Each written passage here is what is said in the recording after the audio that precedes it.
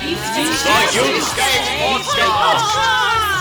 Youthscape Podcast. Hello and welcome to another edition of the Youthscape Podcast. A little bit different this week and all this week. I'm Martin Saunders and today my co-host becomes my guest. Very exciting. Yes. I do feel actually like a guest. I feel like really uncomfortable and a bit anxious. Yeah, but normally guests wait until they're introduced Okay. to speak. You couldn't do that, could you? You could not do that. So Rachel Gardner is here, as always. But this week we are celebrating the release of Rachel's new book. Thank you. Which is called The Girl Deconstruction Project. And it is published by Hodder. Yep. And it is out today, I think. Well, I think it's at the end of this week. The end of the week. That's kind of what we're saying. We're taking pre-orders. Oh my god, yeah, absolutely. So exciting. That feels exciting. Yeah. So well done, for completing a book. That in itself, I always think people should get a large round of applause and a glass of something at that point. But you have written the book, and we're going to spend the whole week talking about it. Oh, aren't we? the listeners, I can hear them just inwardly groan. We are. So let me just explain what's going to happen. Yeah. Gentle listener to the Youthscape Podcast. Today, we are going to do a normal edition of the Youthscape Podcast, and we are going to talk to Rachel, and later on we're going to hear from our very special guest, Lou Fellingham. Mm-hmm. Fantastic interview that you have done as part of a series then of interviews with fabulous women talking about some of the issues, raised in the Girl Deconstruction Project. So then, if you are so inclined, you can get 4 more podcasts this week. 4 more. So there's another one Tuesday, Wednesday, Thursday and Friday. We've got 4 more fantastic guests talking about the issues raised in this book and lots of other things. Yeah. If you want to listen to those, we've made it really easy for you. If you're a subscriber to the Youthscape Podcast, you'll just get them. Yeah. They'll just appear. They'll just interrupt your life. That's right. When you're least expecting it, but they are good guests. Can I just say they're good guests? They are amazing They are guests, amazing but guests. not too much interruption. And if you don't want to listen, no one's going to know, no one's going to judge you. You can just... I will know. She won't know. I promise she won't know. I won't know. You can just scroll on past. Yeah. And Scroll on by. I like that. Yeah. Scroll on by. You can just scroll on by. Yeah, you sound a little bitter when you say that to those people who are going to scroll. But if you what normal service will be resume next Monday with another Youthscape podcast. But we're going to meet a lot of interesting people over the next 5 days. We are. And later on, Lou Fellingham. But first, author, speaker, mother, Wearer of tassel-y clothing. wife. Nice labels. Yeah, and so many, but most importantly, daughter of the Most High. Princess. It's not a good start, is it, really? Princess Rachel Gardner is here. So Rachel, give us a little bit of an idea of why you've chosen to write this book. So a couple of years ago, at a number of Christian festivals, youth work festivals, I was doing some seminars and I thought I'd just do a little bit of in-house research. So I asked 1,000 girls aged, I think they would be sort of 16 to 25. I asked them to fill in this little questionnaire, which was the kind of girl I am is, the kind of girl I'm not is, and the kind of girl I want to be is. And I thought it would just be really interesting for me to kind of just find out what the girls do with this. Now, I realise that using the word girl for 25-year-old women isn't an easy, but that's partly what this book's about, like what words sit well with us as women, because we don't feel like we're women, but we're not girls if we're in our 20s. And I also thought, should I say person or should I say girl? And then I thought, no, I'd quite like to see what they do with the word girl. Like, what are the preloaded ideas around that? And what I found, Martin, that was really interesting was that out of these 1,000 responses, from my kind of slightly stupid brain and not being very good at analysing responses, in my brain, they kind of fell into 2 quite neat categories. So it was either a Christian young woman said, the kind of girl I'm not is, and then she listed kind of basically victims. So she othered people. I'm not like her, I'm not a loser, I'm not promiscuous, so quite judgmental. Now, thank you, Lord, that I'm not like other girls. Well, really interesting, and yet probably wouldn't have come from that heart, but that was what was identified. Yeah. And she would be more likely to say the kind of girl I am is, and she'd use words like quite objective words like I'm quite sporty, I'm quite into science. So and then she would be more likely to say the kind of girl that I want to be. And then she would say something like, I want to be really living out for Jesus. So this incredible landscape of this young woman's heart of, I'm afraid that I might be like her. Mm-hmm. I think I have a vague idea of some of the things that I'm good at, but I really want to be confident, living for Jesus, just living at an extreme edge, really. Okay. So there was that girl. And then the other type of respondent seemed to say, the kind of girl I'm not is, I'm not loved. I'm not good enough, I'm not pretty enough, I'm not clever enough. So really, just really heartbreaking. She might be more likely to say the kind of girl I am is, and use a word like kind, which I felt she didn't really believe that was a good thing. It was just a thing. You're kind of like an inner world thing. And then she would say the kind of girl I want to be, and the word that particular category of young person would say is, I want to be confident. And the word confident came up in about 94% of the responses. Wow. So more than anything, confidence. And so I just went away for a year and thought, gosh, what would it look like if I kind of did something about that? And I thought, I'm not going to write a book about confidence, because I think you don't get confident by reading something. Confidence is the product of experience, isn't it? The more you do something and realise the world has not fallen apart, then you have a little bit more courage to do that next time. Yeah. So I thought I'd actually quite like to write a book about courage, where we deconstruct some of the lies about, well, you're this kind of girl, or you should be like this, or you actually, if you do that, that's proof that actually you are X, Y, and Z. And tries to reconstruct, well, what does it mean to be created in God's image with incredible capacity and potential?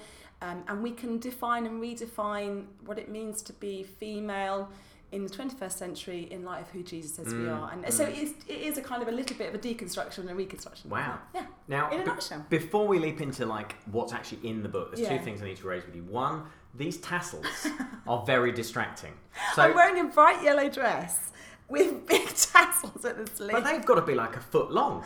I use my hands when I talk. You do. Have I swiped you a couple I of times? just keep across the thinking you're going to face? actually lasso I me think I might do. with one of those tassels, because they are a little bit Wild West as well. That's the Oh. style. Did you listen to anything I said just then? Or I was it just all thinking about the tassels? tassels. You know what? If you're not careful, if you move your arm in a certain sort of pendulum kind of style, you could hypnotise me. Martin, you are a powerful woman. I am feeling more confident even as you speak. Fantastic. But the more serious question, which proves that I was listening, Yes.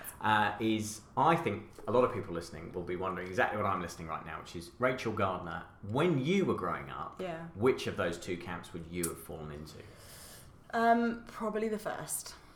I think because I was quite a devout little soul, and also probably because when I read scripture, particularly the New Testament, the women that I saw presented to me were the victims that Jesus then sorted out, which I think they are powerful stories of the woman caught in adultery, etc., etc. But the way that I kind of heard those stories framed was she was a bad girl, or she was a victim of circumstance, or we didn't hear the readings of it that we have now, and Jesus swooped in a little bit like a boyfriend on a horse, a white horse, and saved the day.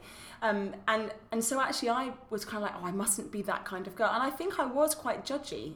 And actually, as a young adult, I think God had to really deal with quite a lot of my hypocrisies and my Pharisaical spirit. And because actually, every time that we kind of other people to build ourselves up, we think that there's a kind of a weird righteousness, but it stings, isn't it? It's just hypocrisy. So I think probably I would have fallen into her camp. I probably would have also been a bit, I'm also not good enough. So I'm judging those that are not good enough. But I also fear that actually that the reason I judge them is because I'm afraid that I'm not good enough. And so I talk in the book, I'm quite honest about things like struggles with masturbation and struggles with just dealing with quite a lot of the regular adolescent stuff and early adult stuff, because actually for a long time I put that into the camp of I shouldn't be that kind of girl. But I am doing this stuff. I am in this space. So who am I? If I'm not her, but I'm not this going for it for Jesus either. I'm just ordinary and stuck in the middle. So I think I've learned as I got older to kind of embrace the ordinary. The ordinary is beautiful. And also say, Lord, and other great people around me, just help me break down some of those lies that I've just lived in and lived under, and allow God to speak something over me that's different. And that's an ongoing conversation between me and the Lord. That's a daily thing. Yeah. And I would imagine that is an issue that we see in a lot of young people actually who grow up in a Christian youth group or grow up in those kids, church kids, will often be caught in that they're sort of caught between the aspirational. This is who I am. This is who I've signed up to be. This sort of person who doesn't do this list of stuff. And therefore I'm not like the people who do. Yeah. And also that nagging feeling that actually, but sometimes I do, and what does that mean about me, and who am I? And, and so the Pharisee and the guilty kind of, you know, the one who knows what's going on when when no one's looking, live in tension, don't they? Yes. I don't know how it is that we help young people navigate that any better than the way you've just described, which is just a long journey. Isn't it? I think as well, I fell into the trap of definitely seeing myself in a category. So although I went to a kind of a local high school, it was actually a boarding school because my family, we were homeless then, and so that they sort of took pity on me and gave me this place in this boarding school. I was probably one of the only Christians who was seeking to live this out, wasn't just nominal. So I definitely dealt with the category. I was in the Christian category. And the problem with being a token category is that you don't win anywhere. You don't fit in anywhere. So in the church setting, I wasn't good enough. And in the school setting, I belonged to this category of people that I didn't really think, I'm not really quite like that. I'm still working this out. And so I think there were times where the way you survive if you're a token is you kind of play into the stereotypes a little bit. So I think what I try to do with the book is be really mindful and kind to us as women when we do play into the stereotypes, because we do play into the stereotypes. Let's not pretend that any of us don't, but actually what we can do is become more aware of when we're doing that, and then think, okay, am I doing this because I think that's what a woman should do? So Chine, in one of the interviews, says a great comment like, she was often in rooms she was the only woman in a room, and she would tidy up afterwards, and then she would say to herself, am I tidying up because I'm in the category of women and think that's what I should do, or am I tidying up because I believe that everybody should tidy up irrespective of gender? And and then she was then able to say, guys, hey, hang on a minute, before you disappear, pick up your cup. And it was a really powerful moment. So I think it's spotting where we have bought into the lies and the stereotypes, being really kind to ourselves, and then choosing to do it differently if that's what we want to do. Now, regular listeners to the Youthscape podcast live in a constant fear that I'm about to tell a story about my own nudity. Oh, please, because we're quite serious to this point. But I'm not going to tell a story about my own nudity today, because the book opens with you naked. I mean, no pictures. It's just writing. The movie rights are going to be tricky to negotiate. Well, partly I was like, I've written a few books for girls, and I'm always really, like you are, Martin, as a writer, you think a lot about the words and illustrations you give. I wanted this to be a bit more raw and a bit gritty, and it's also for older women. Actually, I've written it really for 18s to 30-year-olds, recognising that slightly younger will read it. So I wanted to kind of hit the ground running with something like, this is actually, I'm going to talk to you as an adult. This is not for teens in that sense. Yeah, but it's quite funny. Why does it open with you naked? I mean, can we explain that rather than just stating it? Well, I was really influenced years ago reading some early feminist literature by Germaine Greer, where she kind of talks about just all the struggles that women have with body and position and power and that kind of thing. And I thought, actually, nudity, nakedness is a great place to start, because as a Christian girl growing up and as a young woman, I thought that I wasn't allowed to look at my body or like my body or be aware of my body or care for my body. It had to be this thing that was covered at all times, shut down, locked away. And that does not work, does it? Anybody listening, you will know that. So I thought I'm going to start with talking about nudity. And actually the chapter is not about, it is about physical nudity, but it's actually much more about us understanding that God loves our naked form. And the weirdness that we feel about that, let's talk about that. You know, he doesn't just love our heart and our emotions and the things that we say to girls. He just loves your heart, and he cherishes the whole of you. Like, the whole of you matters to him. Let's get our heads around that. But it's a great opening, and what I love about it is immediately reading it, you get the sense of who you're talking to, and you're playing an interesting role in this. It's maybe less big sister now from you, I wonder, because some of the books you've written in the past, like Cherished, you play the older sister, whereas in this it's a bit more, maybe dare I say, maternal. And you've got a slightly different voice there. Okay. And so you really do know who you're writing to, and I thought that was very, you know, as not the target audience, shall we say, as not the target audience, I thought, gosh, I think women are really going to love this, because you have a great, very kind pastoral voice to them, as somebody who has walked this journey, and They're continues still to walking walk it. Yeah. And so give us some more of where the book goes to. So the book is broadly split into 4 sections. It is, yeah. So there's 3 chapters under each section, and it's body, mind, soul, and strength, which is that beautiful thing from Scripture, isn't it? That this is the complete sense of who we are, and we live in a culture that likes to slice us up. And I wrote a chapter. One of the chapters is called Power, and I open by talking about being raised on Spice Girls, and then the next chapter I write is about death, because I actually thought all of this stuff I've written, I stand fully behind, that we need to know absolutely who we are, have a strong sense of our skills and abilities, be proactive, show up, be seen and be heard. But the chapter Die, which I'm not going to say too much about to leave you to read, is to me probably the one that I wrote, probably sobbing my eyes out the whole time I wrote that chapter, because actually in the end, where this all lands to me is that as women, we absolutely have to gather everything that we are, not kind of hand over to other people, tell me what to do. No, we live in this body, we live this life, we're called, we've got to wrestle with gender, we've got to work this stuff out. But the reason is, actually, Jesus then stands in front of us and says, are you willing to hand all of this over? And I think, I'm going to get a bit choked saying it, I think in a culture where women around the world, we know with the Me Too movement, and just the way that women are used as weapons of war, raped in countries, we just know that if you're a girl, if you're a woman in the majority world, you are more vulnerable. We know that in our culture as well. But we also know that Jesus has the audacity to stand in front of us because he knows us the most and he knows how he made us. And he says, are you willing to hand all of this over and be everything that I say you are? And in a culture where as women we're trying to find our voice and not hand over who we are to others, that's a really interesting thing as Christians to get our heads around. And I think that sometimes in church settings, you'll hear a male speaker say, well, just give yourself away. And as a woman sat there, I'm like, well, I've given myself, I don't even know who I am anyway, so it's hardly much of an ask. Yeah, that's fine. And I really felt, no, actually, I don't just give myself away because I don't know who I am. Jesus says, discover who you are, and then come give it away. Yeah. So I think that two-side is just, it's brilliant. And so I just hope when people get to that chapter, they feel it's a gift, not a kind of a bludgeon over the head. I want that to feel like, this is a gift now. Jesus says, do you want to do this? Do you want to hand this over? Because it's only you that can do this. No one else can give your life away for you. It's only you that can do this. So in this current climate, I think that's quite a provocative chapter. It is. I think one of the most profound concepts that Jesus illustrates is submission. But that means something different, doesn't it, to a woman, actually, as you say. And I don't use that word once in the book. To a man. Yeah.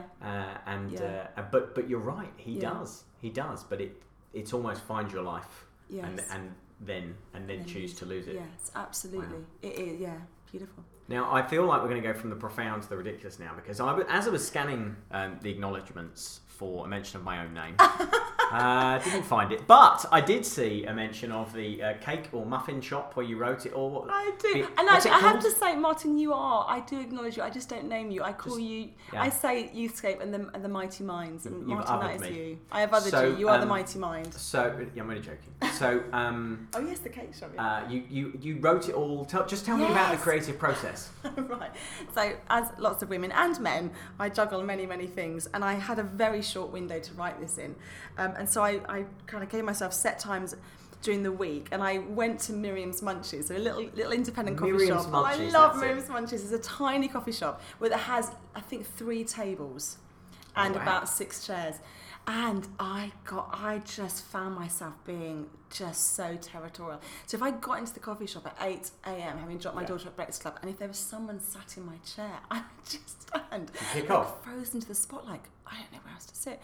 And a couple of times, this poor person would sort of look at me a bit like, and just sense that they're sat in my chair. So then I would sort of move in. But it has no toilet in it. No. It's one of those. I couldn't get a Miriam's. No. Good grief. So I also would know that I would have, I timed it to a fine art, my bladder. I knew I'd have 3 hours, 20 minutes. What? I could do 3 hours, 20 minutes. What are you, a camel? I am a camel, but I just knew from the moment I started drinking coffee. And so it just became this really immersive experience. I love that. And I would put in my headphones and listen to the same song on repeat. And then my lovely husband, he's like, Rach, maybe you need a bit more time than just your 3 hour, 20 minutes. And he was like, go and find, just Google some really cheap hotels nearby and do a few mad 24 hours. And that was a killer because I'm such an extrovert, and I would clock myself into a certain type of brand of Premier Inn, others are available, and if you have from 2 p.m, don't you, through till 12 the next day, and the lady would be like, And it's always a woman, isn't it? Often who's cleaning the rooms. At 5 star, I'd be like, no, I've got 5 more minutes. I've got 5 more really? minutes. And I tried desperately, yeah. So it was a hilarious Written in process. the Premier Inns of North London. Anything within a 50-mile radius, and Miriam's Munches. Miriam's Yeah, Munches. there we Now, go. the big thing that reveals, for all youth workers listening, there's a huge question around coffee shops because a lot of our best work is done in coffee shops. Yeah. But what is the rule, do you think, especially in a place with not many tables? How many, like, what's your coffees per hour ratio Okay, like? yeah, You okay. can't just be one of those people who No. sits there using the Wi-Fi Yeah. for 3 hours I know. on one coffee, can you? So what was Well, your rule? I would order a coffee when I went in, and then after about an hour and a half, I would order. They do the most amazing scrambled egg on toast. So I would Nice. feel they do like 2 things in a coffee. So I'd Okay. feel that would be my thing. Wow. But also independent coffee shops. How they make any money, I don't know. They are extraordinarily awesome at what they do, but they genuinely like you sticking around, don't they? Yeah. Bless them. They are like this incredible breed. But you do most of your work in coffee shops. I do, don't you? but now I want to go to Miriam's Miriam's Munches. I think we should do a Munchies. launch event We at should- Miriam's yeah. Munchies. I think that would be amazing. Yeah, I do, and my trick is, and this is terrible. Do you take your own coffee? No, I don't take my own coffee. That would be bad. But I always get it in a takeaway cup Oh. because number one, it doesn't go cold so quickly, and number two, I don't know if that's scientifically true. Hmm. And number two, they look at your table and they don't know whether the cup is a new cup or an old cup, whether it's full or Because if what's it's in empty. it. That's so genius. So- People are taking notes as we are speaking. I feel bad, but if you're going to work in a coffee shop for like 8 hours a day, as I often Yeah, do, then you that's can't be great. buying like 8 coffees. Apart from And when anything I else, I'll die. Martin, when I call you, there's often like a gaggle of teenagers, like within earshot, like just Of course. shouting. I'm like, how do you get any work done? I Like, surround myself with teenagers all the time. That's why I'm so You're authentic. just sat in McDonald's, aren't you? You're not in a coffee shop at all. Yeah, no, there are very Love it. annoying, loud teenagers in my local coffee shop. Right, let's do the first interview. Yes. So our first guest today is Lou Fellingham, who will be known to many as the front woman, person Fatfish. of. Yeah. See, I didn't know how to do that then. Front person. Oh, I that's said all front right. person. Is that Yeah, all right? That's okay. Front person. Sounds like back bottom or front bottom. Did sound a bit like front bottom. Are we going to edit this out or leave it in? No, she won't. Okay, she's the front person, Yeah. not front bottom, of Fatfish. Yes. And She and was. It doesn't exist anymore. all round brilliant person. Yeah. And you probably do a better job introducing Well, these interviews than I will. She's an incredible worship leader, and I think what I love about Lou is that she has been leading worship for a very long time, and so she's kind of watched the worship community develop. And so she has this kind of big sister maternal view. I think what she brings is real Christian maturity, excellent musicship, whatever that word Yeah. is. She's a fantastic singer.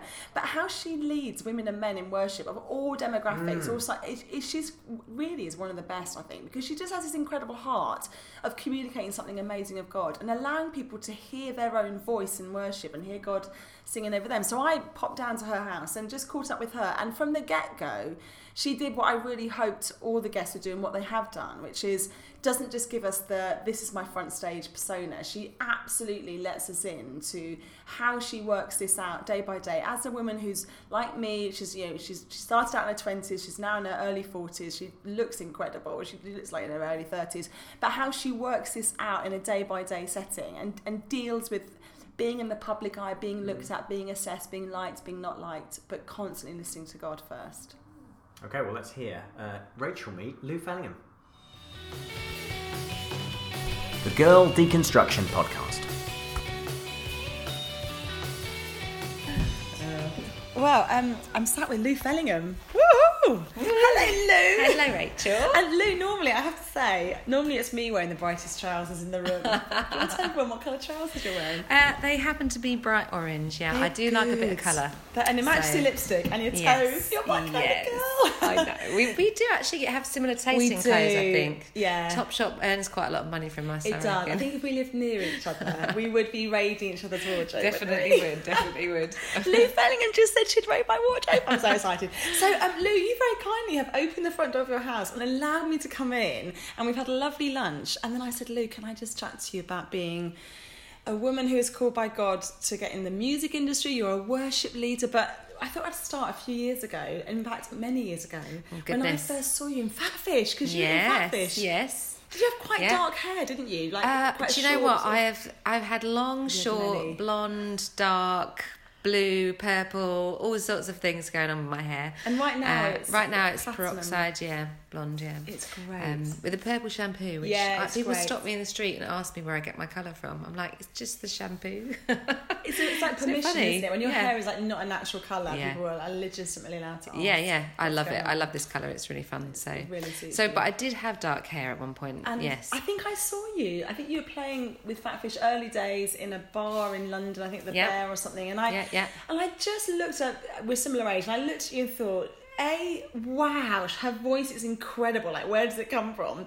And B, you're a woman who's doing what God's called you to do, and you're having fun. Like, you're having a lot of fun. Yes. Tell us a bit about those early days. Yeah, I mean, basically, I moved to Brighton when I was 19 to join a band. Yeah. I didn't have any kind of history with Brighton or with the people I was coming to, No. but I knew that I wanted to sing. And I come from kind of fairly traditional background, Baptist evangelical background, and used to sing in little local churches, that sort of thing. And then step by step did stuff. I worked for Youth for Christ for a year. And then off the back of that came to Brighton to join the band. And really our kind of aim was to go into pubs and clubs and be salt and light. So basically what that was using songs about our faith, but not necessarily what you'd sing in church on a Sunday. It was kind of the jazz funk era, acid jazz funk era. So there were lots of grooves that went on for a very long time. And then also there was a guy called Dave Fellingham who was a worship leader at the time, and he said, you'll be involved in worship in the local church. And that was something really that I'd only caught a glimpse of the year before at Spring Harvest. And I remember just sitting, I was temping at an office, just kind of saying, I wonder what that actually looks like, really. And I'd quite like to know a bit more about that, God. And then ended up with this interview down in Brighton. And so that was a starting point. Wow. So we did lots of pubs and clubs up in London, in Brighton. Had a residency in the Casablanca for a while in Brighton, and just basically grooved our way through it for the first few years. Got in a Land Rover, we drove all around the place with a Land Rover and trailer, and it was a lot of fun. It's amazing. I remember you being, it's just very, very cool. And I think you're right, the acids, I think it was such different music to what we, many, many years ago expected Christian women artists to be involved with. Yeah. I mean, how did you find, because you're a young woman, you're very attractive, like how are you, even in those days, working out, like, the kind of expectations in culture about being a woman who's an artist? You're in the public eye a lot, people are looking at you, they're kind of judging your voice, they're judging how you look. Do you remember how you dealt with all of that?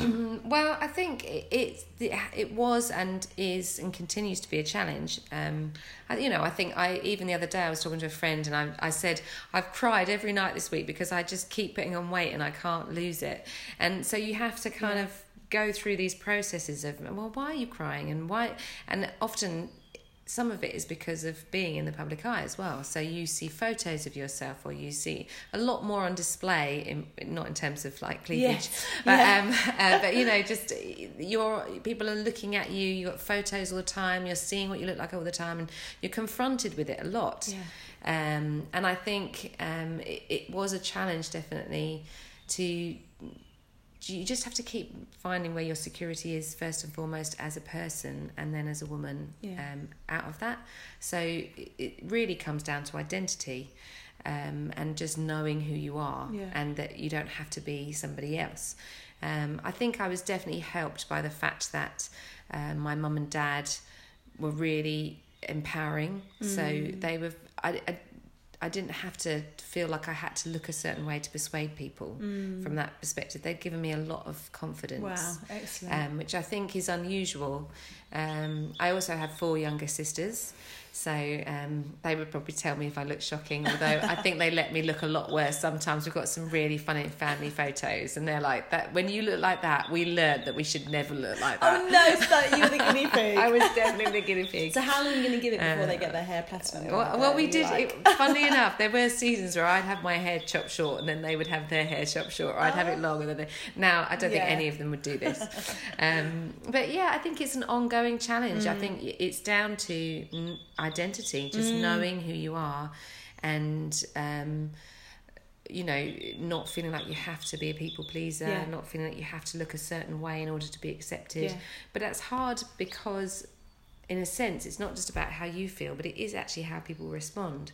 So if you don't fit into a certain way, even though you might be fully confident, of course, other people might think, actually, I don't want to accept you. I am going to reject you because you don't fit into the mould that I'd like you to fit. And without sort of asking you to be like super honest, I mean, have you had that either because actually people don't really want a Christian woman to be singing and doing that for, I mean, have you felt that, like, actually I think I'm secure in who God's made me to be, and this is my calling, and these are my talents, and this person's struggling with that? But I mean, have you had those experiences?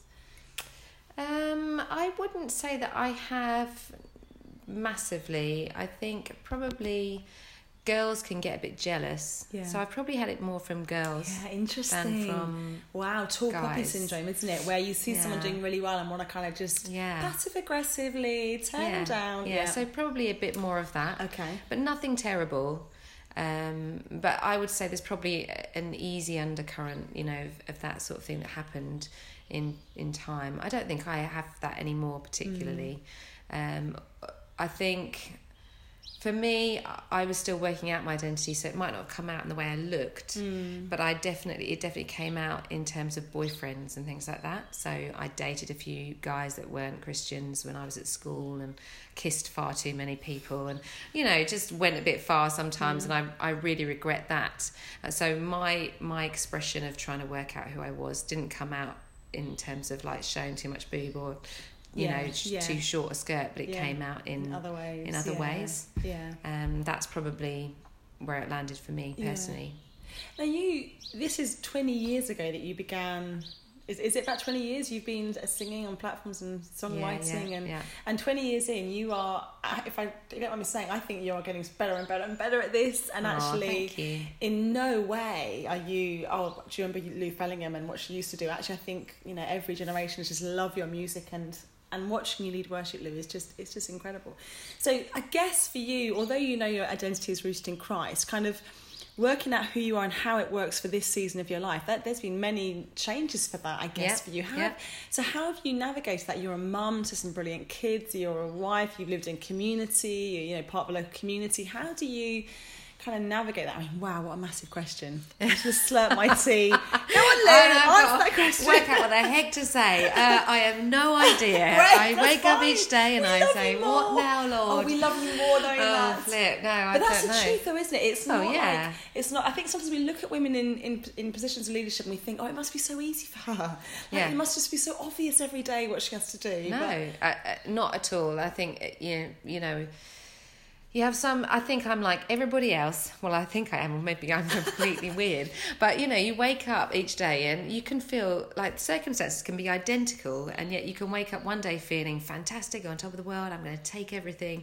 And then the next day you wake up and I feel really low, I feel really rubbish about myself. I feel like I've got no energy for this, or how am I going to cope with that? And so, you know, for me, it's like, how do I deal with that? I'm quite an emotional person. And so often my way of coping is to cry. So I cry if I'm happy, I cry at Britain's Got Talent because I see all these people coming alive, and I cry if I'm sad, I cry if I'm stressed. And so trying not to be governed by your emotions, but actually to remain constant is something that's an ongoing thing. You know, it's like you have to try and keep learning how to really stay rooted. And so I think time with God is just such a key thing, and you can't shortchange that. You can't kind of skip past it. It's like it's just important, and so you miss out if you don't do it. And so you could, obviously, as a mum and as different things going on in life, you have different seasons in terms of how much you can do that, lengths of time that you get to spend with God, blah, blah, blah. You know, I remember 3 months in after having Jessie, I was like, God, I can't even remember how to say hello to you right now. Who are you? You know, so it's not like everything's smooth sailing. But I think just finding nuggets, finding ways that you can spend with God and hear his voice above every other voice is really important. So to do that for me personally, I take walks around the park, I run, I vocalize things. So I think a lot of our stuff that happens is internal quite often, isn't it? It's in our minds. Absolutely. We wake up and we're battling the mind, Yeah. and our hearts are wrestling with different things. And actually, I think that the voice that God has given us is a powerful tool.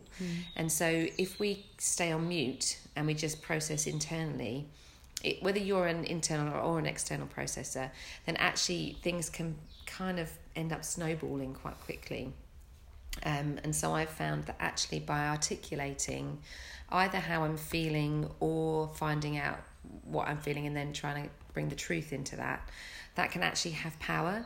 So, you know, when Jesus, when God created the earth, he didn't just think it into existence, he spoke it, you know, he used his voice. And I think there's lots of things throughout scripture where God is using his voice. He sings over us, he uses his voice over us. And so I think there is a great example there of how we're supposed to use our voices, and the power that is behind that. So I can think, you know, I'm loved today.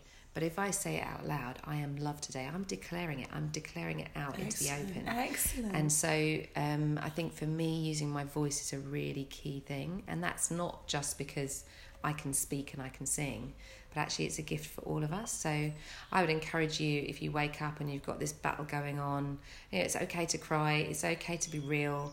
You know, God, I'm so annoyed that I feel like this today, or I'm really frustrated, or I don't want to be like this, but this is really winning right now. What do I do? You know, actually come to that point of actually saying, well, okay, well, this is how I feel. Yeah. This is what the truth is. So I thank you, God, that I am loved by you today. I thank you, God, that it doesn't matter if my waistline has grown by 3 inches today. Amen. Who cares? Absolutely. You know, yeah. so what? Yes. You know, what does it actually really matter? You can still wear red trousers. I can still wear my red trousers. Well, I can, as long as it doesn't go to 4 inches, then I'll break them. I might not be able to bend over. Fine. They have a big seam. So, you know, but it's like, it's remembering context. Yeah. It's remembering what the truth is. You know, it's remembering why you're breathing, why you're existing, what actually really matters. And I think also thankfulness is a massive key part to overcoming what the world throws at you, how you feel yourself, what other people are saying over you, circumstances that are going on. The moment we start beginning to thank God for things, again, externally, we find that something shifts internally. And so thankfulness is a massive part of discovering who God is and discovering who you are. Again, I had this moment with God only a few months ago, and I'd been feeling internally rejected because of a few things, and just sad. And I felt like I couldn't tell God. I felt I'd lived with this, I'd carried this rejection and pain, really, to do with a few things that was going on. And I kept it internal for ages. And then I realised, why are you keeping it internal? It's because you actually feel like you're failing God by confessing it. But if I let you know how I'm really feeling, then I've let you down. If I let you know how I'm really feeling, you might not let me sing anymore because because I've not been thankful for what you have given me. And I went through this whole process and I was like, well, why am I feeling that way? Oh, it's because I'm living with this kind of orphan spirit, we call it, which basically means that you don't realise you're a child of God and he loves you. And you think somehow something is going to separate you from all the promises, all the things that he has for you, belonging to him.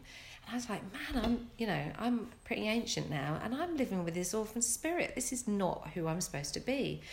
But I didn't discover that until I actually took it from an internal weight that I was letting kind of govern how I was thinking, govern what I was doing, not on purpose, it was just happening, to then externalizing it to God and saying, God, actually, I confess I'm feeling this way, and I've realised that I haven't told you because I'm scared, and actually I know that, I'm not supposed to fear you, that's fear doesn't need... to knowing the love of God. I need to flip that on its head. So Holy Spirit, help me. So, it's that's by spending time with God. You can't rush away. You can't brush things under the carpet. Yeah. I was doing some cleaning today, and then I was smirking to myself. Is that because I was coming round? Because you were coming round, Rachel. Okay. I thought I'd better get the place, spit spot, because it is Rachel Gardner is in my house. Can I I've just eaten say? my feet off your floor. Well, close. But anyway, I was cleaning, and I was. If you're a mum of 3 and you're working hard, sometimes you do not get to go behind the sofa to clean. No, Do you know what I'm who saying? needs to go behind the sofa? But it made me think about the fact that quite often somebody like me would do the cleaning. I was cleaning the sink, and you've got like the bit that you drain the dishes on. And I thought, oh, shall I move that and clean that bit, or shall I just clean up to it? And I thought, no, today I'm going to move it and I'll do it. But I thought quite often I'm the kind of cleaner that just kind of goes round the sofa and does it, and just get everything done as quickly as you can. Yeah. Because you're maintaining, aren't you? You're making it just maintenance thing. But I thought, and there might be a few people that might always lift up. I've got a friend called Mella. She definitely would lift everything up and move things around, because she's very kind of particular about things like that. But most of us probably hoover and clean like that.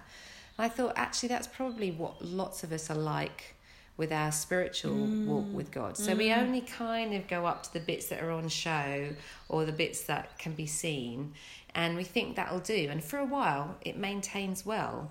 But it doesn't mean that all the other stuff is not accumulating and building up. It's just we can't always see it, but it's all there. So when you do move the sofa, or you do move a chair, you suddenly realise there's all this junk underneath that needs to be dealt with. And I guess I just want to encourage people, we're not having to go and do a thorough clean out every time we go and spend time with God, although, you can do.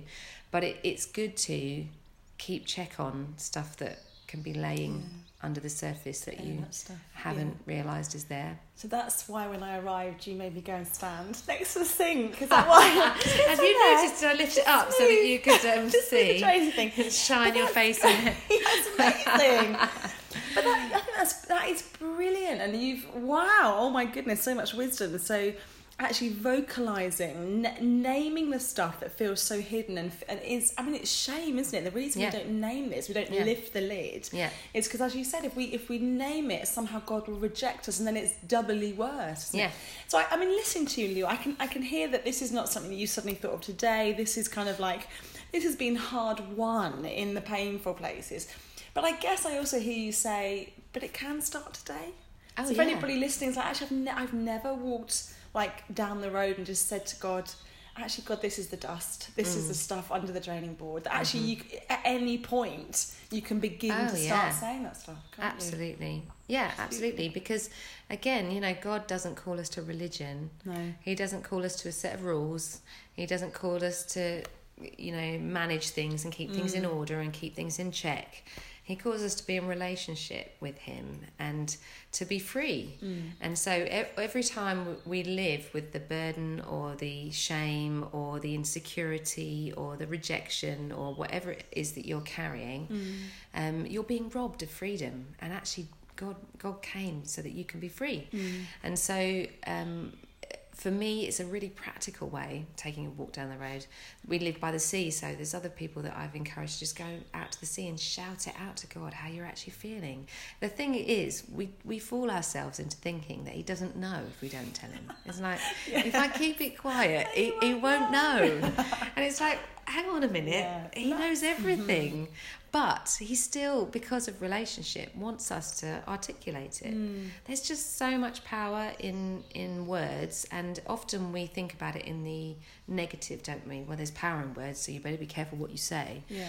And actually, there's power in words, so as we are careful with what we say, there's also freedom that can come as we declare truth, as we're honest with God. Throughout the Bible, again, you have David in the Psalms. He was honest. He didn't just kind of go, everything's great, God, all doing good, you love me, hooray, I'm fine, I know I'm loved. I'm just loving this cave right now. I just really love this bit. He's real. Yeah. And God doesn't call us to be unreal with him. And that's whether you're male, whether you're female, whatever gender you are. God calls us to be real with him. Brilliant.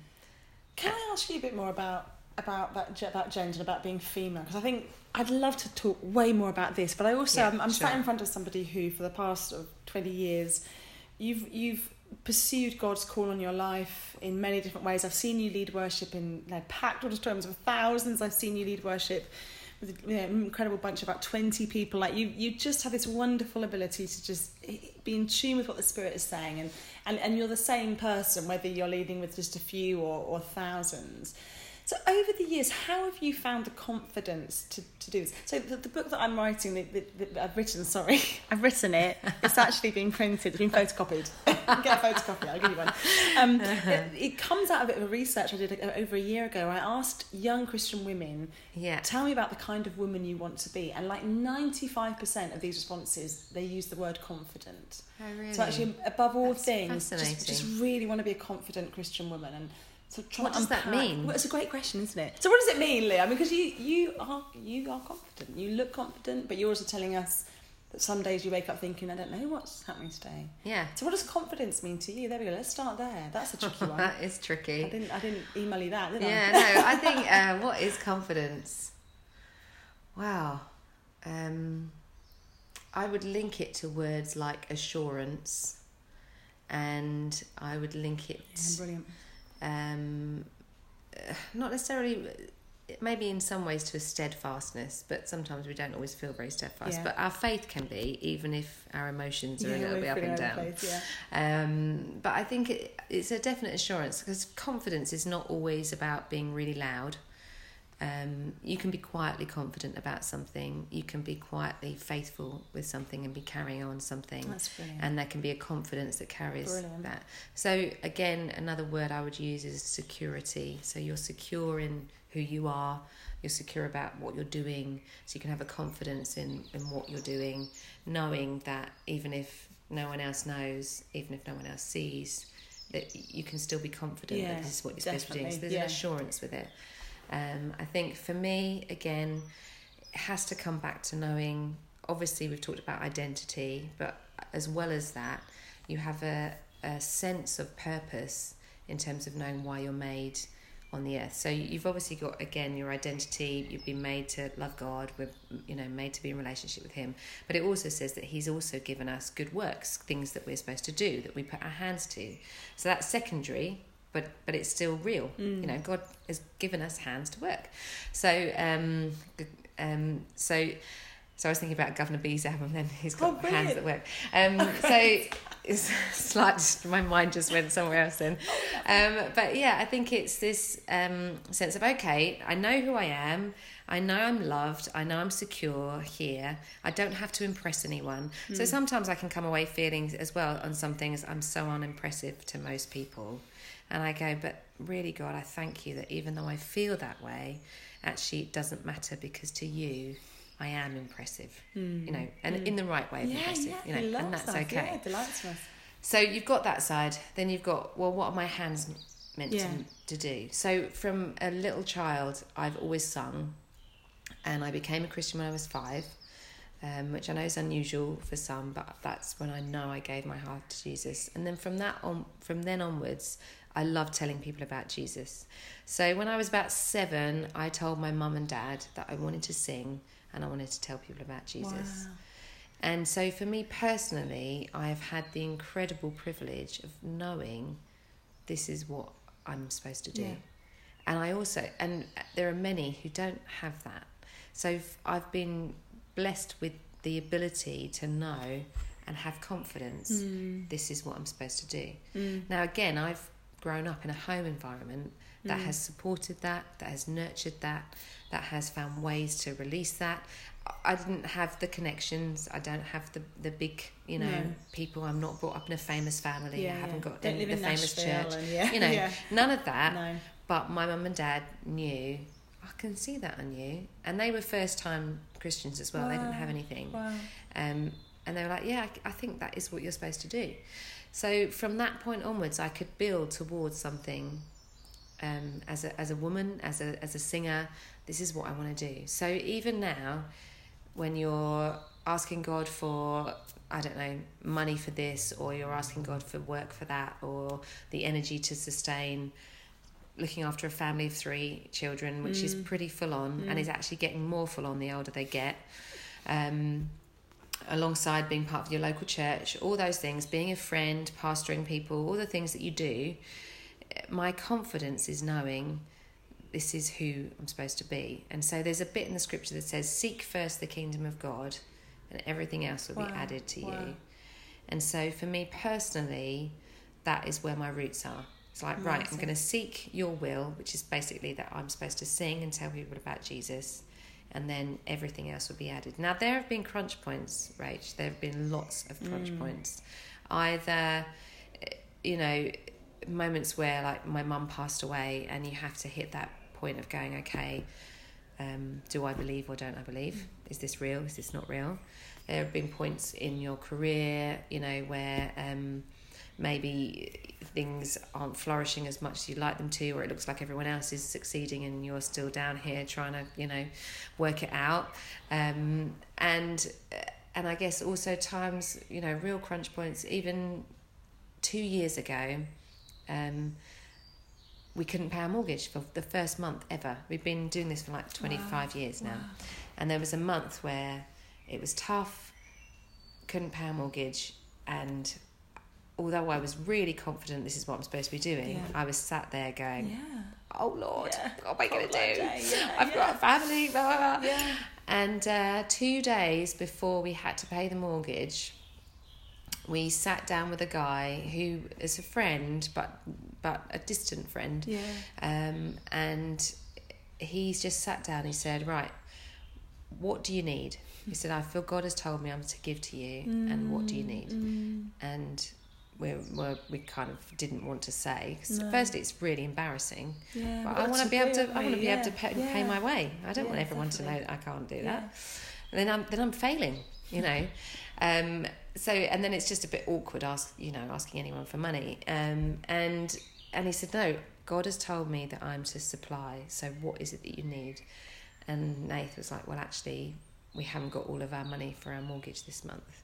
Well, how much do you need? Nath told him an amount which wasn't enough. And he basically wrote double, and he said, no one ever tells the right amount. Oh, my goodness. And the amount that he gave us was the amount that we needed to pay our mortgage. And I just sat there and I just wept. Yeah. I was just in tears because... like, oh God, you do know. Yeah. Oh God, you have called me. Oh God, you do love me. Oh God, you are going to supply. Oh, and we've still hit moments like that. Even this month, last month, where you're being obedient. You're following through. Yeah. So how do I not crumble? How do I not fall? Yeah. Firstly, I pray. Yeah. Secondly, I cry. Yeah. Thirdly, I hold on. I'm real with God. Yeah. I don't just pretend, well, I know that you're going to provide. Yes. It's all going to be okay. Last month, I walked around the park and I went, God, this really hurts. Yeah. What the heck is going on? This really hurts. But I do know that this is what you've called me to do. And so I think for me personally, I just have an assurance that this is what I'm called to do. Now, God is so kind, so he'll sometimes encourage you through someone sending you a note or a message or a text or there'll be little things along the way that help back up your confidence. I'm not like this Lone Ranger by myself trying to prove I am amazing and I am strong. I'm not strong on some levels, but you know where to lean. I know where to lean, and God is so kind. Yeah. And I think I want to encourage you, firstly, you can't do it in your own strength. No. I'm not doing this because I'm amazing. No. I know. Well, you are amazing, yes. But you're not Superwoman. But I'm not, it's not because I can do everything. I can't. But it's about knowing this is what God has called me to do. Absolutely. Now, some of my sisters are called to do completely different things. And some of my friends. Does that mean that I'm more important than they are? Not at all. No. We just have, each of us has a role that God has made us to do. And so we can have confidence in that, and then confidence in him, and then confidence in us to do that. I wish we'd had this conversation before I wrote the chapter on confidence. That's really good. That is beautiful. There's so much wisdom. Oh, I don't know. Thank you for being so honest as well, because I think I mean, you are you never pretend to be who you're not, but I think because we see you on album covers and we hear your music and we see you at events, actually getting that inside track. Thank you so much for sharing that. That is so beautiful. I want to end by asking you just to go shallow. Let's go super shallow, because you have worked with the good and the great in the Christian music world, and probably further afield. You've taught those boys a thing or two, I guess. But if there was a woman in the music industry, living or dead, who would you want to either be mentored by or want to mentor? I mean, are we talking Beyonce? Are we talking anybody? Who would you like? If you could take an artist under your wing right now, I mean, we could. This podcast goes, if it goes viral, you could actually. But who would you want to take under your wing? Who would you like to say? Look, I just loved kind of mentor her a bit, or Oh goodness, I have absolutely no idea.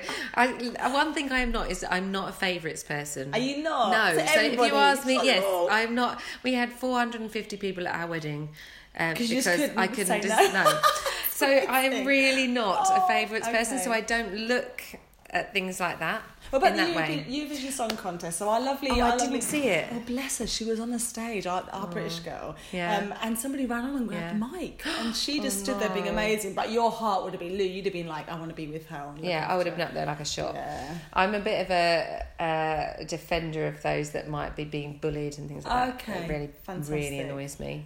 So Jesse once came out of school, or he was coming out of school, and I picked up the other two, and then these kids were having a fight in the street. And that was a massive I did actually run. I did go in there, started shouting at these 14, 15-year-old lads that are a lot taller than I am. I'm pretty short, but I was like, what do you think you're doing? And I used Jude because I was like, you can't fight in front of my 5-year-old. And of course, kids actually respect the little ones. Yeah, they do. It's like, oh yeah, sorry. Sorry, Anyway, mad lady. Toned it down. Yeah. And then I was like, oh no, I've just done that in my son's school. He's going to be so embarrassed. So I said to Jessie, whatever you do, don't tell anyone I'm your mum. Oh, don't let anyone know. And then he went into school, and then there was a bit of gossip about this woman with blonde hair, and actually my friend who was behind me came in behind me, but I didn't know at the time, and she had dark hair, and we actually had matching plaits in our hair that day, so brilliant. It was hilarious.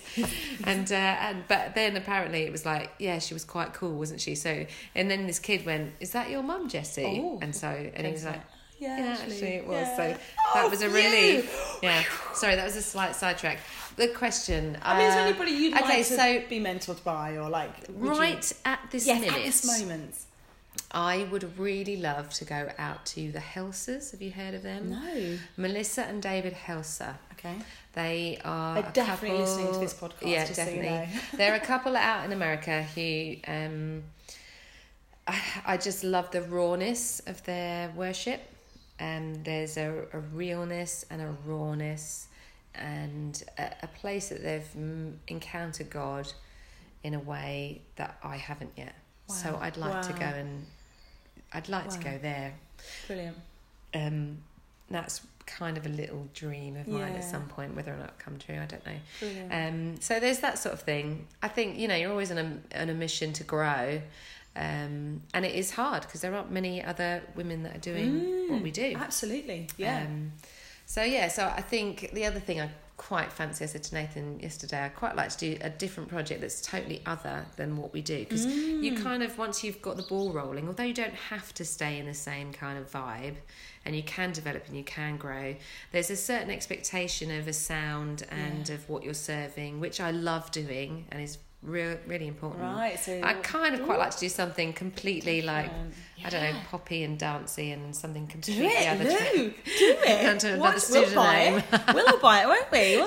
That's fantastic. I don't know. We'll see. Fantastic. No, it's great. I mean, it's really, and I want to say thank you to you. I mean, you're not doing this because you want to kind of be on podcasts like this talking about it. You're doing it because you're responding to what God's saying. But thank you for using your gifts and your talents and allowing God to work with you on the days when you feel strong and the days when you feel weak, and being honest about that, and also being a woman that young women can look at and say, actually, she's living for Jesus, and she's not breathing in the atmosphere that this makes her any more important because she's on a platform with a mic. I mean, it's so obvious, Lou, that you just have such humility, but you also lean in. When God says go do this, you go do it. You don't hold back. You don't silence your voice. You speak, and it is incredible. So thank you, and thank you for letting really me come into it. kind. I can hear the birds, and if people can hear on the recording, but the birds have been singing, haven't they? In the garden, so nice, it's so isn't it? lovely. Yeah. So thank you for this little slice of your life. Oh, it's and there's really... some chocolate ginger biscuits. Yeah, so I'm going time. to turn the podcast off and I'm going to eat some chocolate. But Absolutely. Thank you. We love you. Bye.